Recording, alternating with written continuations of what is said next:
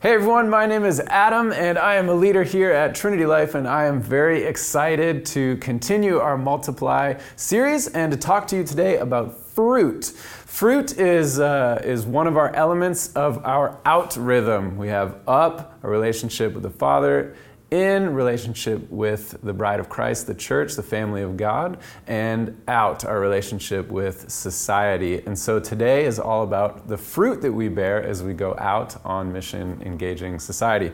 And so let me tell you a little story. So this summer we planted a vegetable garden in my house. It used to be just this little mound of dirt and weeds, and every time it would rain, the dirt would just run out into the sidewalk. It was really messy and gross. And we decided to make a beautiful wooden frame around it, around the edges of it, to contain the dirt, and then do something that would be kind of fun and adventurous for us. And so my hesitation starting this little adventure was that I've hated gardening my entire life. My parents used to, make me pick weeds. It would be blazing hot. I'd be a little kid pulling weeds out of interlocking brick. It is literally the least fun activity that you'll ever do in your life. And so when we engaged on this journey, I was a little hesitant, and there's some other reasons for that too. I was worried about all this effort. Would it actually amount to anything? Because we wanted to do vegetables that we could actually eat from. And so would it actually produce? We started late in the season, and so we're like, oh no, we're putting all this effort in now. Will it matter? In the end, maybe we should just wait. We're coming up with reasons to delay and just not do the fun thing. But we decided to just do our best with what we knew how to do, right? I didn't know much about gardening. I don't know much about vegetables. I don't know much about dirt or fertilization or whatever. And so we got a little advice from people that we knew. So my wife's sister's husband, so my brother-in-law, he's got about a 1/4 acre plot they're down in Georgia, and he turned this horrible Georgia clay into this beautiful soil for producing tons of tomatoes and garlic and watermelons and cucumbers and all this great stuff. And I remember tilling that ground and pulling out rocks and getting it ready. And it was a lot of hard work, but he's learned a lot in the last few years, and so we got some advice from him. And he said the best thing to do was to just get the soil healthy and ready, and just planting anything was totally worth it, because it meant that by next year, the year after, all the roots would make our soil healthy. We were also worried about we dug down deep, and underneath all the dirt was just sand, and so I had to spend all this time pulling sand out and putting dirt in, and would it amount to anything? Would the soil be healthy to produce anything? But hey, we went through with it. We did it. We had these little tiny sprouts we got from the nursery, and funny story, the lady was so excited by what we were doing. She just started handing us a bunch of free stuff. She gave us tomato plants. She gave us cauliflower. She gave us all this fun stuff. And so our garden, it had lots of stuff in it. It still has lots of stuff in it. We planted these little sprouts, planted them all in nice little rows. Some romaine lettuce, some green leaf lettuce, some red leaf lettuce, and kale, and collard greens and chili peppers and whatnot. And lo and behold, a few weeks later, faster than I would have thought, after some watering, some care, some fertilizer and all that, we had vegetables. And we had vegetables that we could eat. We had bell peppers growing off. Our romaine lettuce was healthy and robust, and we started making salads and whatnot. And so what's the point of all this? In the kingdom economy, it's okay if you haven't ever liked doing something that God wants you to do, like, let's say, going out, engaging society, sharing your faith, because God is ensuring you that there is beauty and passion even in the things that you may be afraid of. Out of our vegetable garden, we were able to feed our family, save a little money. Those buckets of spinach leaves, they're like $5 a bucket. We have unlimited lettuce growing out of our own garden right in front of our house now. We were able to bless our neighbors. Every time we see a neighbor, we send them home with bags of lettuce. So we were able to multiply our blessing. And we were able to create community. So now we are sharing our crops with our neighbors who also have vegetable gardens. So we give a little bit of lettuce, they give a little bit of tomatoes, we give a little bit of that, they give a little bit of this, and our community now is growing. What else does this story mean? It means your efforts are adding, they're always adding to the deposit of kingdom energy that's compounding in this city, right? It doesn't matter if the crops don't produce a full yield of fruit or vegetables right now because they're adding to the kingdom effort. The soil's getting healthier. Next year the crops will grow bigger. We'll get more biodiversity and nutrients in the soil so that one day there will be a beautiful harvest. It tells us, too, to look to the unseen. We didn't see the crop of vegetables. We had to wait for it. And guess what? Even the worst reaction, everything dies, whatnot, right? Even the worst reaction can turn around into something beautiful. So if all our crops would have died this year, it would have produced beautiful nutrients. Despite our lack of knowledge, right, we can jump into things with hope guiding us and learn along the way as we go. And you never know what's going to happen. And lastly, community will give you the strength, wisdom, accountability, and encouragement that you need to go forward. And so, we go. And so here's my big hope for you guys, that our church would find sustenance, joy, delight, energy, and life in living like Jesus and seeing kingdom fruit produced here. And so here's the setting for this. Here's the passage of Scripture that is got me so fired up to teach you about this concept. And this is in John chapter 4. We read it in its entirety earlier. And so now I'm going to skim through most of it, and we're going to focus on a little part of it. And so here we go. We are at this classic story, the woman of Samaria, or the woman at the well. Now, interesting thing about this story, starting in verse 1, it says, "Now when Jesus learned that the Pharisees had heard that Jesus was making and baptizing more disciples than John," let's pause right there, right? So it starts, the context here, disciple making. And the Pharisees get involved and so on. And he goes off, he goes through Samaria. He comes to a particular town named Sychar, and he meets this woman at the watering well. And so I won't go through everything. You heard the passage. Hopefully those truths are on your mind. The story is on your mind, and I'm just going to reflect on some of its big ideas. So here's the context. So Jesus meets this woman, social outcast.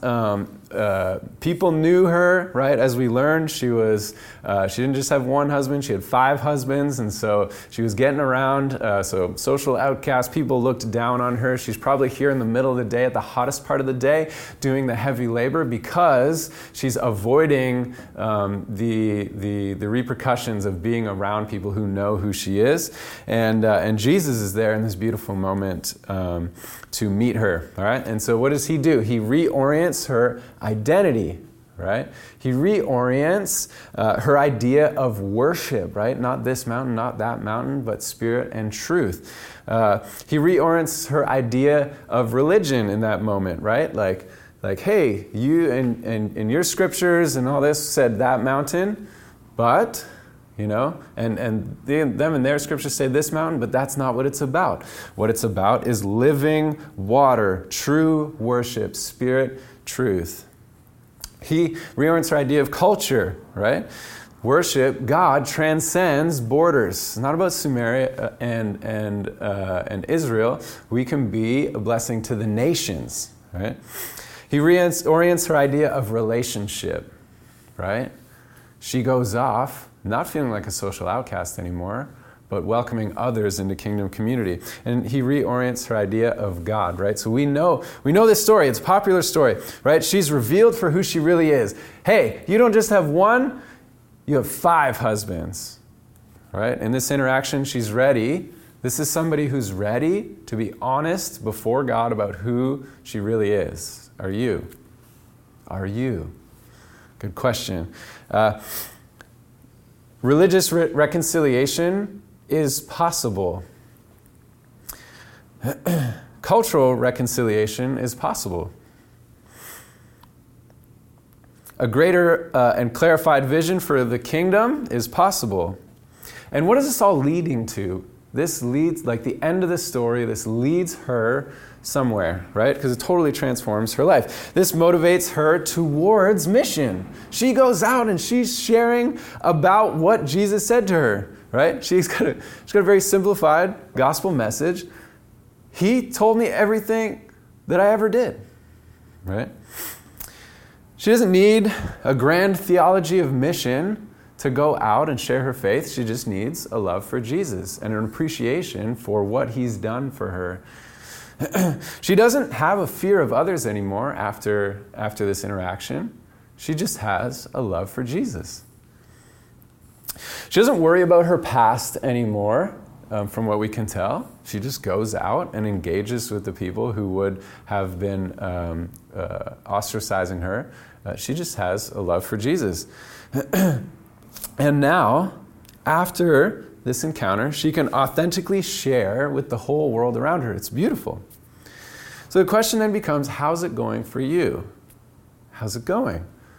This is clearly a natural reaction to a direct encounter with the God incarnate, the God of the universe, become flesh, humbled himself in the form of a servant. How's it going for you? If you don't share your faith, ask yourself why right now. This is a good moment for that. Why? If you haven't shared your faith this week, or today even, ask yourself why. Why? Right? We can't live off the accolades of the past, right? I shared my faith once, I led one person to Jesus. Ask yourself why if it hasn't happened today. And then say, is my love for Jesus robust, or is it waning? Is it fruitful, or is it stale? What does my life look like right now? Am I hiding from community, or am I pressing into community? Have I started avoiding even the minimum level of interaction with the body of Christ? Do you come up with excuses for why you are doing that? Why? Why does this happen like this, right? And what's the solution? What's the solution for this? Because the topic of sharing our faith can be so hard and so triggering and so fearful and confusing, and it's so cloudy, and we don't know what to do with it, and we end up falling back into old ways of thinking so easily. Well, the story goes on, and I think we often read the story of the woman at the well, and we end the story when she leaves the scene, right? We end the story there. But the solution, I think, comes after the woman at the well leaves the scene. And so we need to keep reading the Bible through all together in large chunks to maintain the big story. Okay, so the woman leaves the scene, right? And this is around verse 29, where she goes, 28, 29, so the woman left her water jar, went away into town, and said to the people, "Come, see a man who told me all that I ever did. Can this be the Christ?" So this is her short little gospel presentation. And the disciples come back, and I love this. I love when the disciples come back. Okay, so they come back, and they come back with lunch. And we know it's around lunch because it's about midday is the assumption here. And the conversation goes something like this, like, "Hey, Jesus, we got lunch." And he's like, "I don't need lunch." And they're like, "What? Who gave Jesus lunch?" He says, no, guys, you don't understand. He's always doing this with the disciples, right? Like, they just don't understand, and he's always clarifying. And so he says it like this. So, and this is, oh man, like, pay attention to this moment right here. This is his response. "My food is to do the will of him who sent me and to accomplish his work." I'll read it again. "My food is to do the will of him who sent me and to accomplish his work." Whoa! Like, that is unreal, that statement. It floored me. I was reading through this just in my devotion time a couple months ago, and I have been referring back to this passage over and over and over. I think this passage is totally essential for the next season in the life of our church, and I have been repeating this line, my food is to do the will of him who sent me and to accomplish his work over and over and over to people. It's this passage, like there's something in me, something in my soul, in my heart, in my mind that I couldn't articulate, and this passage made so many things coalesce together for me about the economy of God's kingdom and how it works, and all these loose threads that I knew were meant to form something finally came together, and I was able to articulate it much more clearly. Whether I accomplish that today in this 30 minutes or not is up for debate, but that's fine. We'll see. Hopefully that happens. And it's something. So this kingdom economy, this way of working, I saw a disconnect from it in people in church, and so here's what I realized, right, about this statement. It's the very thing that we need. The very thing that we need is found in obedience and faithfulness to what God is calling us to do. Trust, perseverance, hope in the things that God is calling us to do, and his promises that are wrapped all around his mission. Why do I say it like that?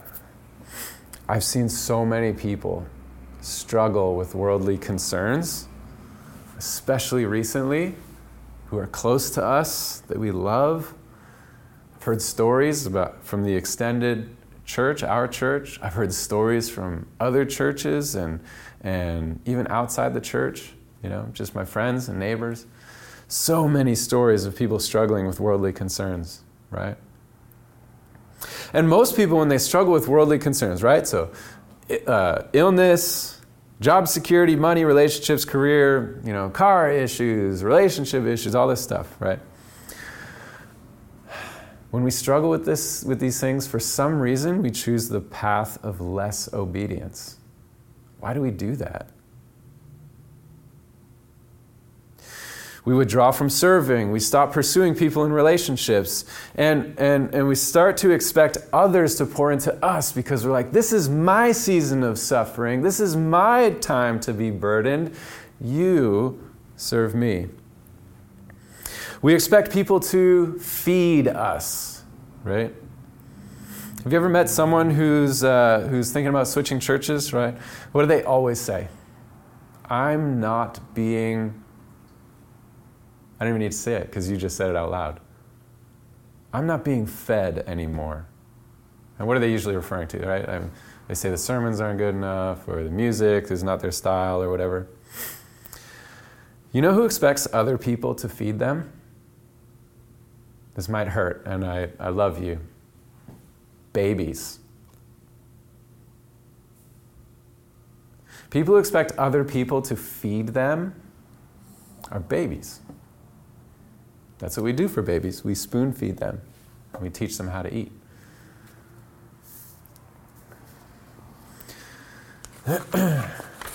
Let's keep on rolling through this. Ask yourself, am I a spiritual baby? Do I expect other people to feed me? But let's keep rolling through. So Jesus says that the very thing that you need to sustain you and feed you, right, is something different than we might have thought. Right? It's not actual physical worldly food like a sandwich or mom's spaghetti.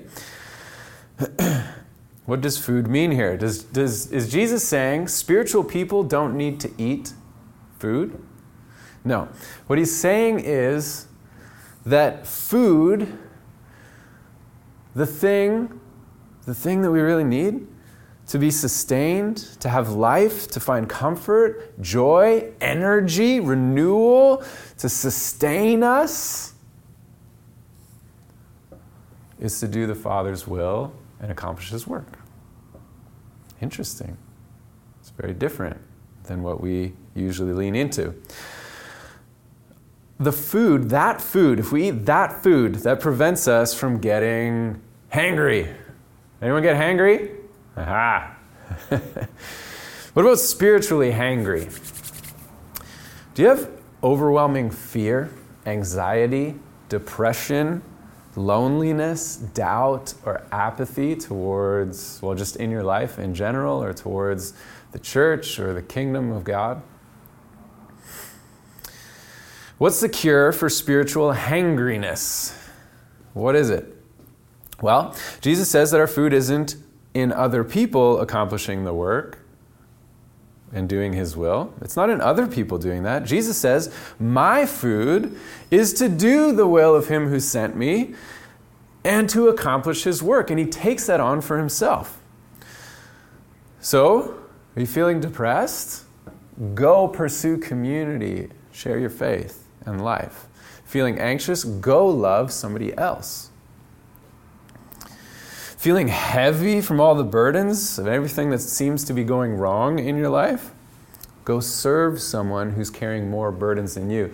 And if you're like, I'm the most burdened person that I know in my life, you need to repent of that. There are people in this world who are way more burdened than you, and all you have to do is open your eyes. That's hard. That's a hard word, right? But here we go. Don't just take it from me or the Bible. If you think you need more than that, that's fine. Let's look to the academy, right? Let's look to the academy. All right. We've done our own studies on these things, and there's a workbook for treatments, CBT, DBT, that are highly recommended to treat the mental illnesses like overwhelming anxiety, depression, loneliness, right? Like emotional regulation, right? Just swings in mood or emotion. DBT, CBT work fairly well for these things, and it's a recommended course of therapy in the academy. And in the opening chapters of the DBT workbook, I've been going through it, and my wife's been going through it, telling me, and then I've reviewed it a little bit. In the opening chapters of the workbook for those struggling with these ailments, one key recommended treatment is to distract yourself with others. Not yourself and your own concerns, but with other people. Very interesting. It says 3 things about that, and I've paraphrased them in my own words. 1, serve someone else and bless them. Regain perspective on society and open your eyes to the world around you. Very interesting. That was number 2. Number 3, fill your thoughts with people who represent the ultimate good and imagine what they would speak over you in this moment, in your moment of hardship. Wow, I was flabbergasted. Right? Replace the lies of your own mind with the truth of Jesus. That's basically what it's saying. Producing fruit means going out, sowing seeds, watering, doing His will, accomplishing His work, seeing it come to fruition, produce and bear beautiful fruit. In the kingdom economy is the very thing you need to see the transformation that you desire. Wow. You need sustenance? Obey Jesus. You need renewal? Obey Jesus. You need motivation? Obey Jesus. You need joy? Obey Jesus. You need adventure? Obey Jesus. You need freedom? Obey Jesus. You need energy? Obey Jesus. Are you feeling depressed? Obey Jesus. Are you feeling anxious? Obey Jesus. Are you feeling like you have no hope? Obey Jesus. Are you feeling like the world is horrible and folding in around you and you can't do anything but get out of bed? Obey Jesus. Are you feeling alone? Go out and obey Jesus. Are you feeling oppressed? Go and obey Jesus. All of the problems in your life will fade into the background. I'm not telling you they're going to go away, but they'll fade into the background. Not when you stop obeying and do less in the economy of God's kingdom, but when you actively obey, do His will, and accomplish His work. It's totally upside down. I was really sick in the summer. Well, not really sick, but anyway, we got COVID, and I had asthma as a kid, so it was affecting my lungs, and so I spent, a bunch of days just doing nothing, relaxing, resting, recovering. Body was weak, getting headaches, all that kind of stuff. Cough started to form. My lungs were feeling stressed, and after days of inactivity, I realized, man, my lungs are feeling weak. They're acting weak, and they're unable to fight this thing off, seemingly. What do I do? And I said, man, okay, well, let's strengthen my lungs. I just started going out for speed walks. And I went out in the middle of the night. I sped walking around a pond near a house. And I would just cough and cough and cough. And when I felt, after a couple of days of that, I started getting stronger. So, wow, maybe I can run. So I started running, even though I was tired and I wanted to do anything else but run. And my body was hurting and I was coughing. And as I was running, I'd cough, but I did that for like 3-4 days. Gone. Boom.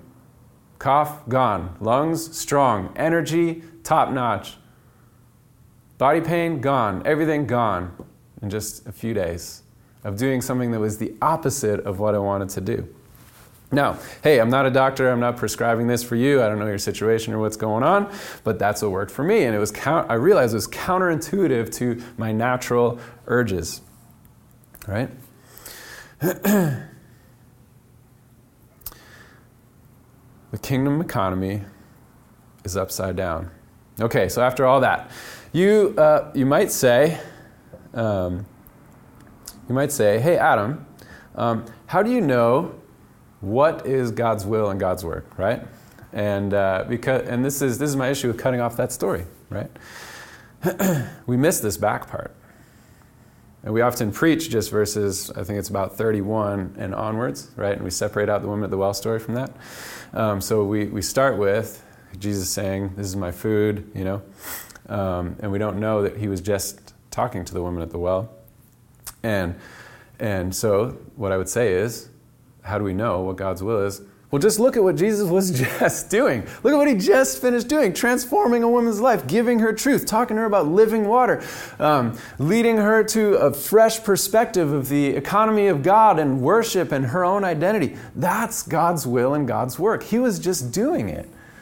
Just look at what he was doing right in front of us, right? The passage starts with Jesus making disciples. That's like the zoomed out version. It's like, hey, here's the intro, making disciples. And then it zooms in and Jesus makes a disciple.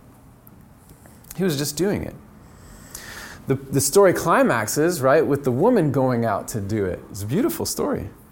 And then it ends with this part at the end, right, where Jesus invites us to do that as well, his disciples to do that as well, when he starts talking about the harvest.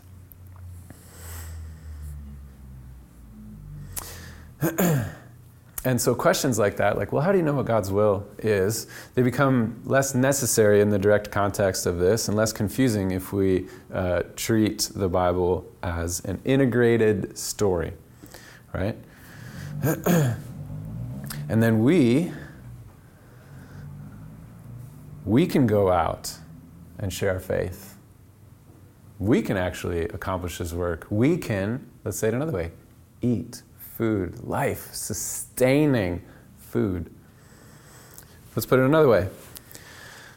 We can live as kingdom disciples, hearing and obeying, engaging society to see the church arise. Where have I heard that before? We can, let's put it another way, discover identity in Christ or help others discover identity in Christ and influence our city and the world.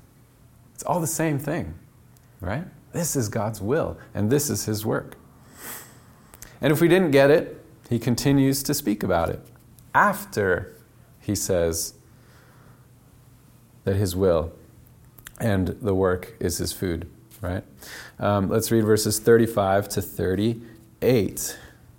Do you not say, there are yet 4 months, then comes the harvest?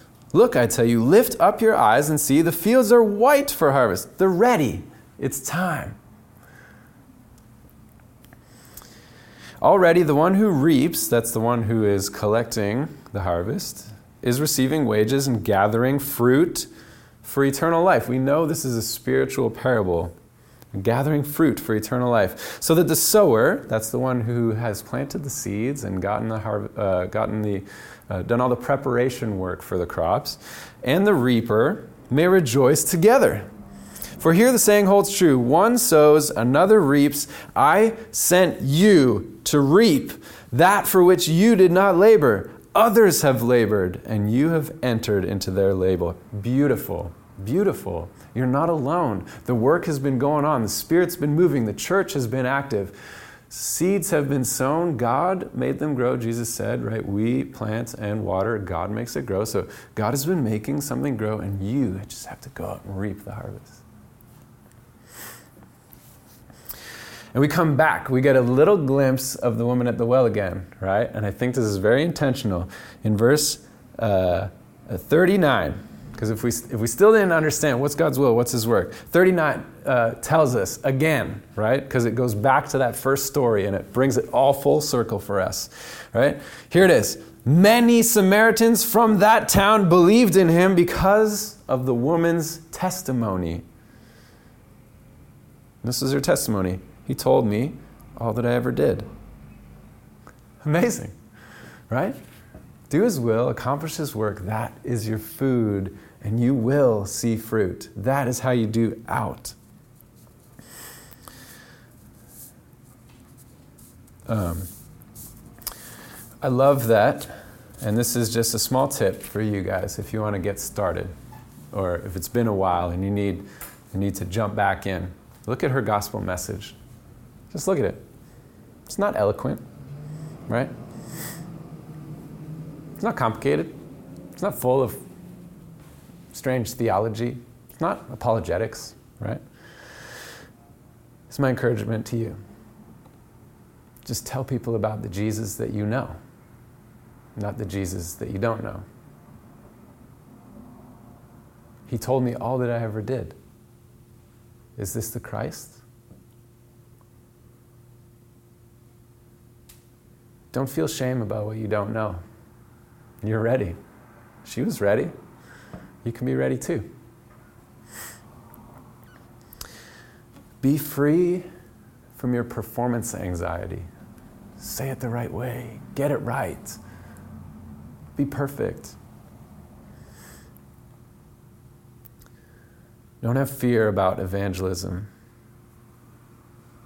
May I be so bold to say that fear of sharing your faith and talking about the Jesus you know is a lack of trust in the Holy Spirit. Your worship needs to be also, furthermore, candid and credible. If you look at James chapter 1, verses 26, 27, if anyone thinks he is religious and does not bridle his tongue, but deceives his heart, this person's religion is worthless. Religion that is pure and undefiled before God the Father is this, to visit orphans and widows in their affliction and to keep oneself unstained from the world. Changed life, changed action, right? You have to live it out.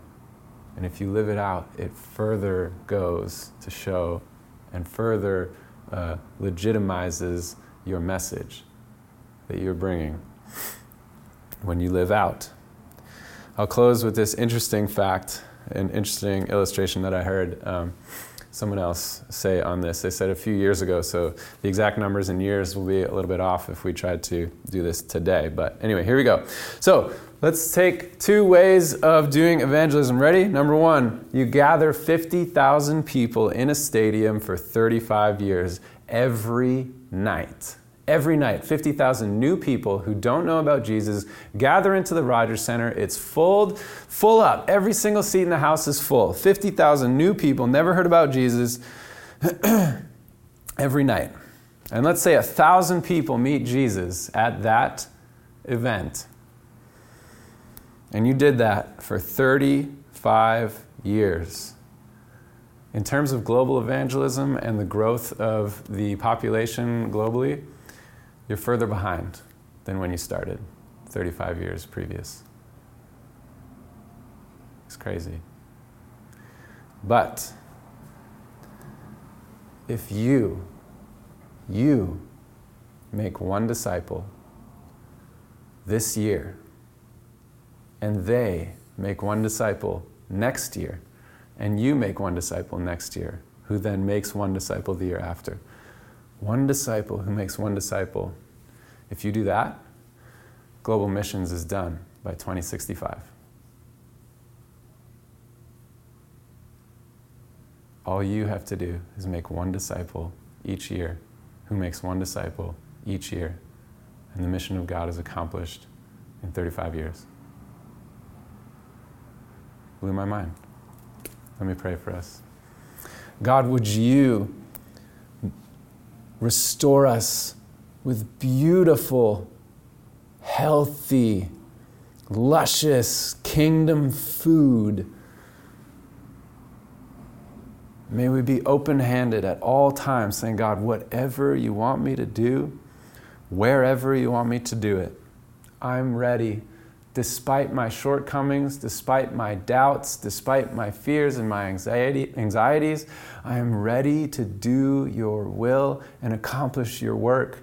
God, forgive me for the moments that I have held back in fear. God, forgive me for the moments I have not trusted in your Spirit. God, forgive me for the moments I have looked just with my eyes to see the worldly things and not hoped in your promises and your faithfulness. God, lead us as a church out to engage society. God, lead us as a church to bear fruit. And may we make one disciple who makes one disciple and see your kingdom come. We pray this in Jesus' name. Amen.